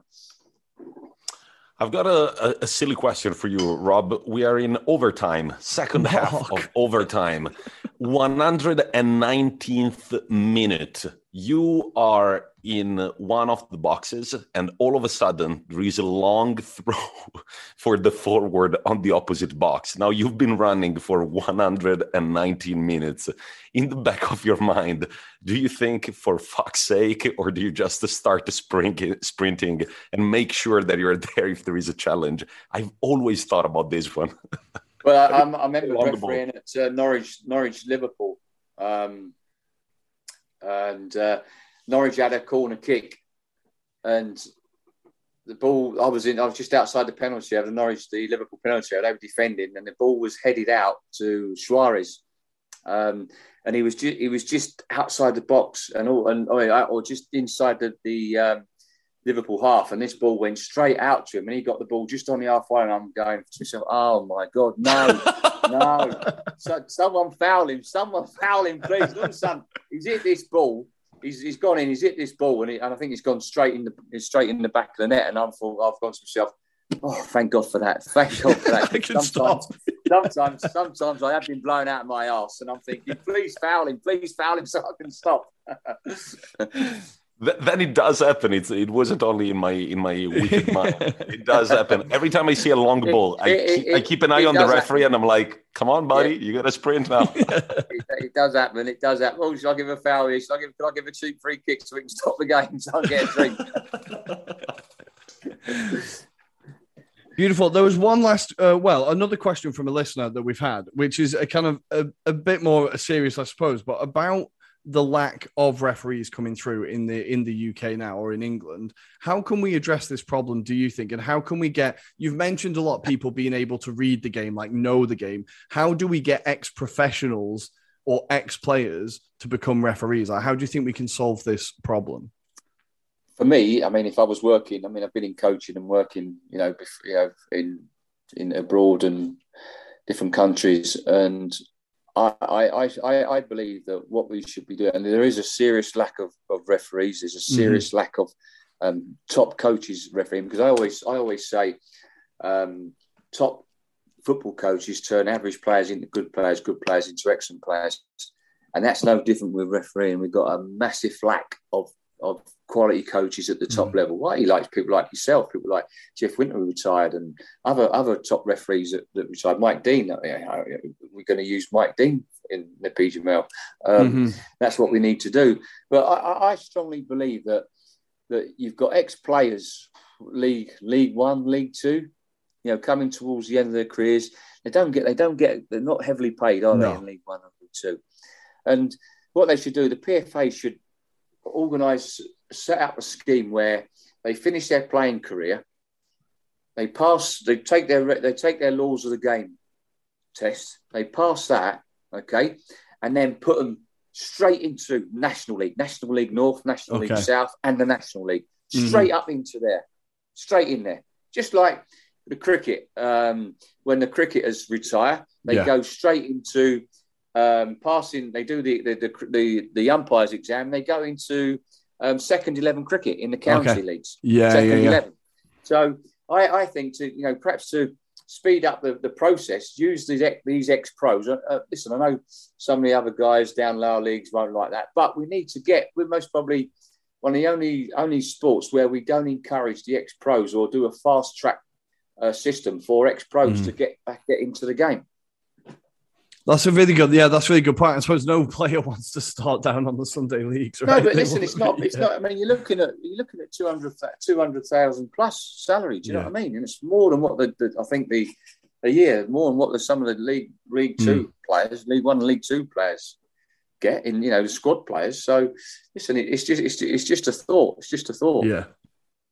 Nice. Look, Mark, I think we're getting close to the end of our chat, and I've thoroughly enjoyed this because it's honestly you've shown today. I'm having a horrible day. Yeah, it's been a long day, Tommy. Don't worry. And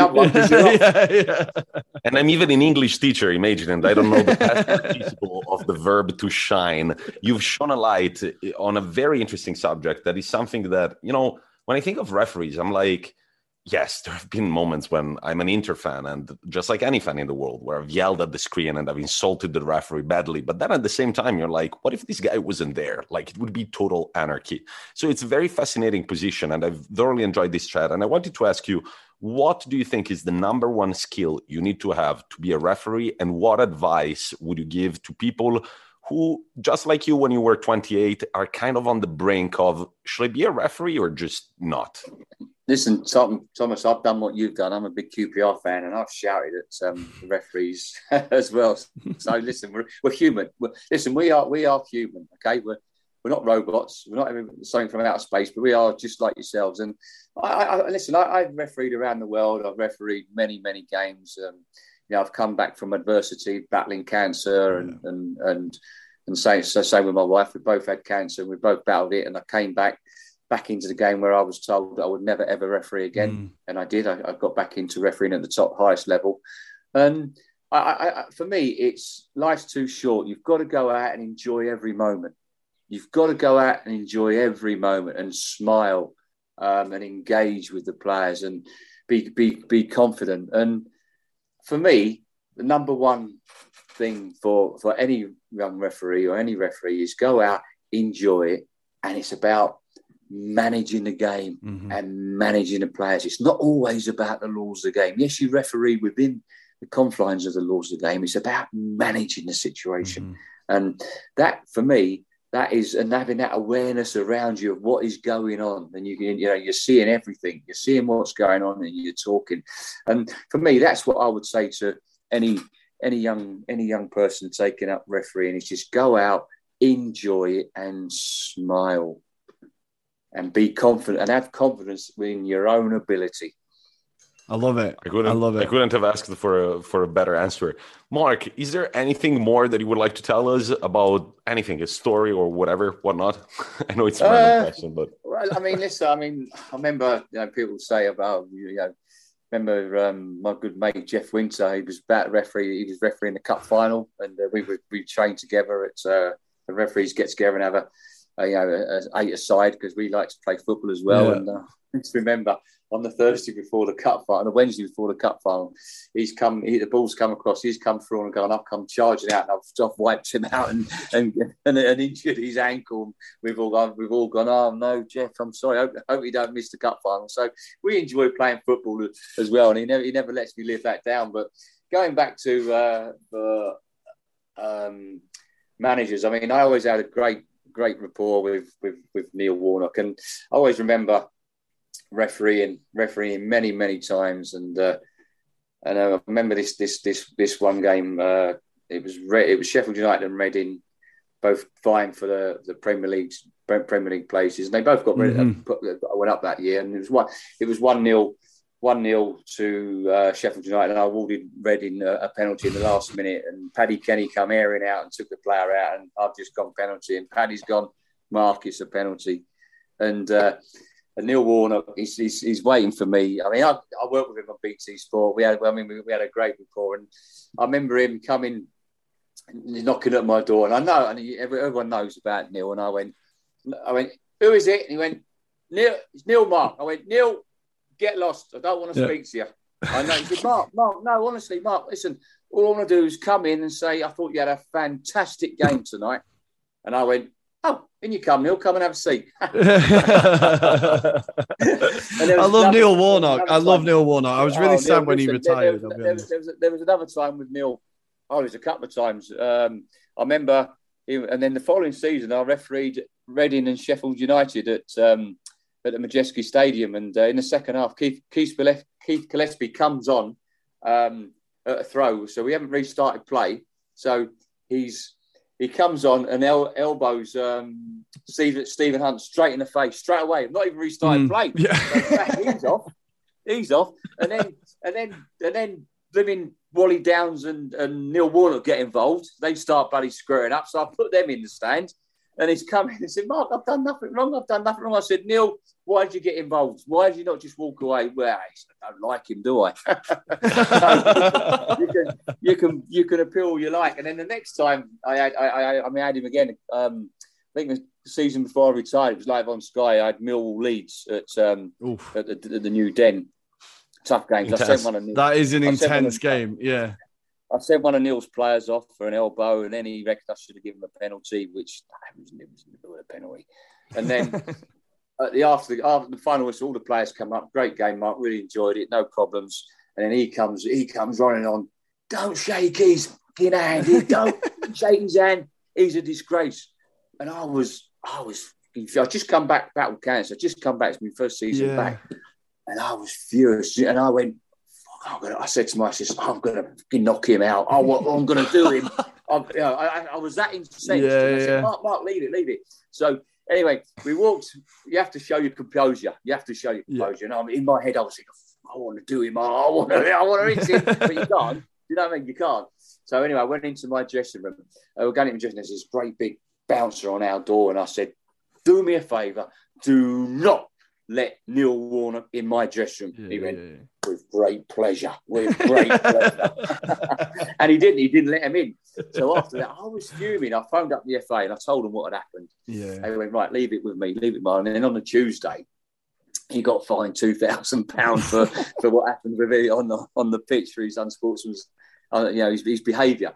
So when we started working together on BT Sport, the first thing he said to me, oh, what was that £2,000 fine for? You got me. I said, Neil, you bloody deserved it. He went, oh, perhaps I did really, didn't I?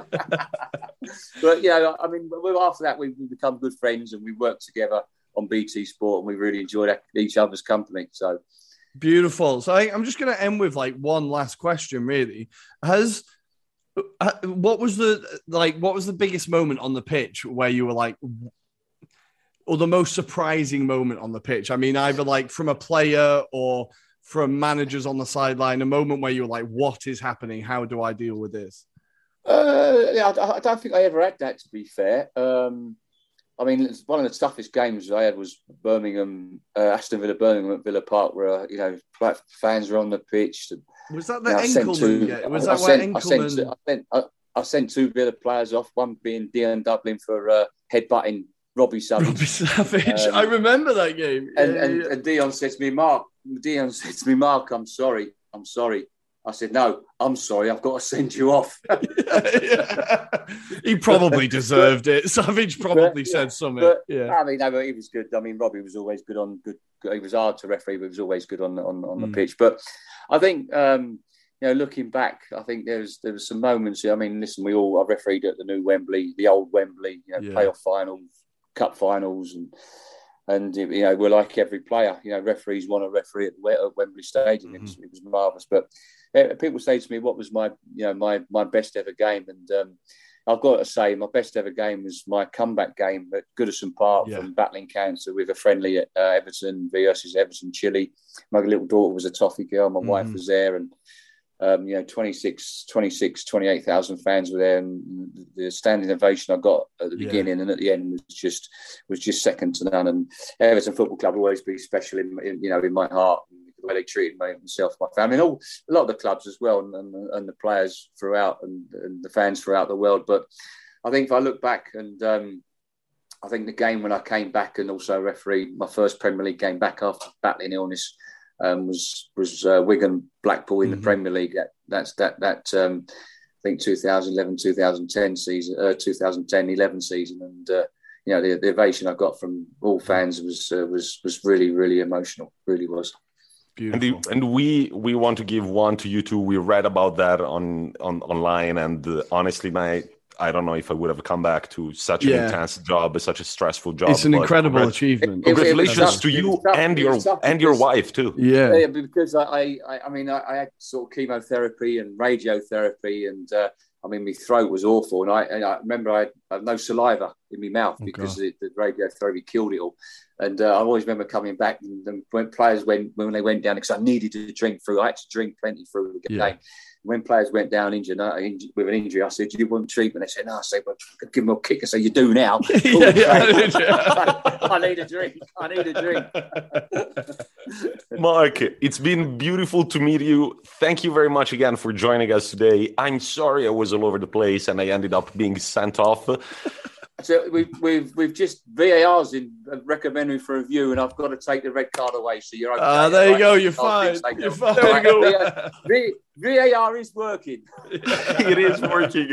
After all, Mark, thank you so much. It's been great, and get ready. We're going to message you quite a bunch asking your opinion about certain fouls or certain missed calls. It's been a great pleasure. Say hello to your family, and good luck with your coaching career, I guess. Arrivederci, my amigo. Yeah. Arrivederci, Mark. Bye-bye.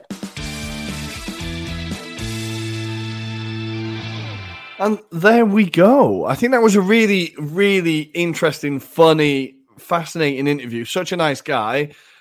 I feel like he could have talked forever. I feel like we genuinely could have got a bit more time out of him, mate. Yeah, no, absolutely. I was just like, I felt bad wrapping it up at the end, but then I was like, we've got, how many people say, I've got children, man. We've got listeners, man. And we've kept you on this pod for almost 2 hours. So it was kind of time to go. But thank you again, Mark. As I said on the interview, we're going to contact you quite a bit over the next season to ask you just your opinion on a few things. It's time to preview all the games of this weekend. We are going to do it super duper quickly. It all kicks off in Serie A tonight for you listeners on Friday. Torino take on Roma.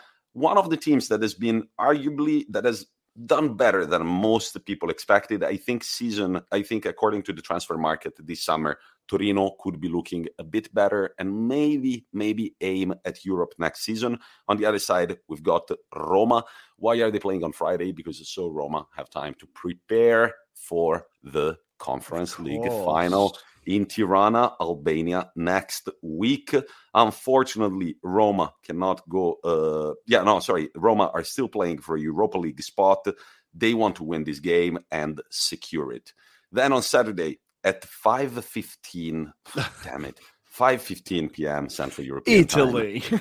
Yes, so already relegated Genoa take on Bologna. And then we've got 3 games at 8:45. Atalanta Empoli, Fiorentina Juventus. Fiorentina also trying to get into the Europa League party, but they will know the result of Roma already. And then Lazio Verona, which I think is going to be a very interesting closing game to the season. By the way, if you've got time at 5:15 p.m. Central European time in Italy, do tune in to the Genoa-Bologna game, because I think that the Genoa supporters are going to put on an incredible show, because that's what they always do. And they're going to be like, Serie B, we don't give a fuck. We still support Genoa, and nothing else matters. Sunday, lunchtime kickoff, Spezia versus Napoli, and then at 6 p.m., Inter Sampdoria, Sassuolo Milan. It all wraps up with the relegation battle on Sunday night at 9 p.m., Salernitana Udinese and Venezia Cagliari. That will be the final act of this year's Serie A. And in the Premier League, I can't make the times complicated on this one. It's all on Sunday at 4 p.m. in the UK. Nice and quickly, let's do it. Crystal Palace hosting Manchester United. Bit of a dead rubber, but Man United still trying to get into the Europa League, so maybe they can get something there. Arsenal hosting Everton, who are battling for survival, depending how Thursday night's game went. We have Chelsea hosting Watford. That's going to be a walkover. Leicester taking on Southampton in possibly the dead rubberist of all the games. Brentford taking on Leeds United. Leeds battling for survival, hoping that things go their way. Burnley taking on Newcastle. Battling for survival, hoping things go their way. Man City hosting Aston Villa, looking to get the job done to seal the God knows how many Premier League titles in the last 10 years. We have Norwich, who are going to batter Tottenham. And then we have Brighton hosting West Ham in another European battle, and Liverpool hosting Wolves. That is the end of the Premier League. I can't believe it. And we've been robbed of a Summer World Cup. No football for 12 weeks. Oh, my God. What's going to happen? There's going to be a lot of planning for next season. We're not going to say anything, but I think either Monday or Thursday, we should share some of our intel. Our show is going to take a little bit of a twist, of a turn, and we hope it's for the better. That's why we're doing it. But it's all from me. Yeah, that is the main reason why we're doing it. Yeah. It's all from me. Forza Inter, Forza Inter, Forza Inter, and Forza Sassuolo. Look, it won't happen. But if it happens, wow, that would be incredible. Guys, remember to follow us on Instagram at Anglo-Italian-Pod, on Twitter at Italian-Anglo-Pod, and to give a follow to our sponsor at Sports Club Maps. Be sure that if Inter Milan win the title, I will drunkenly take over our Instagram and will share everything that is going on in the city center of Milan. Rory, I will leave it to you to send off our listeners. Before our customary quote, I've just got a little bit of a message for Norwich. And all it is Norwich. Lads, it's Tottenham. And our quote for this week is, if a free kick is well taken, it is impossible to save. And it is, of course, from the birthday boy himself, Andrea Pirlo. Have a good weekend. We will see you on Monday when Arsenal will be in the Champions League. And Tommaso will still be drunk. Talk to you later, guys. Bye-bye.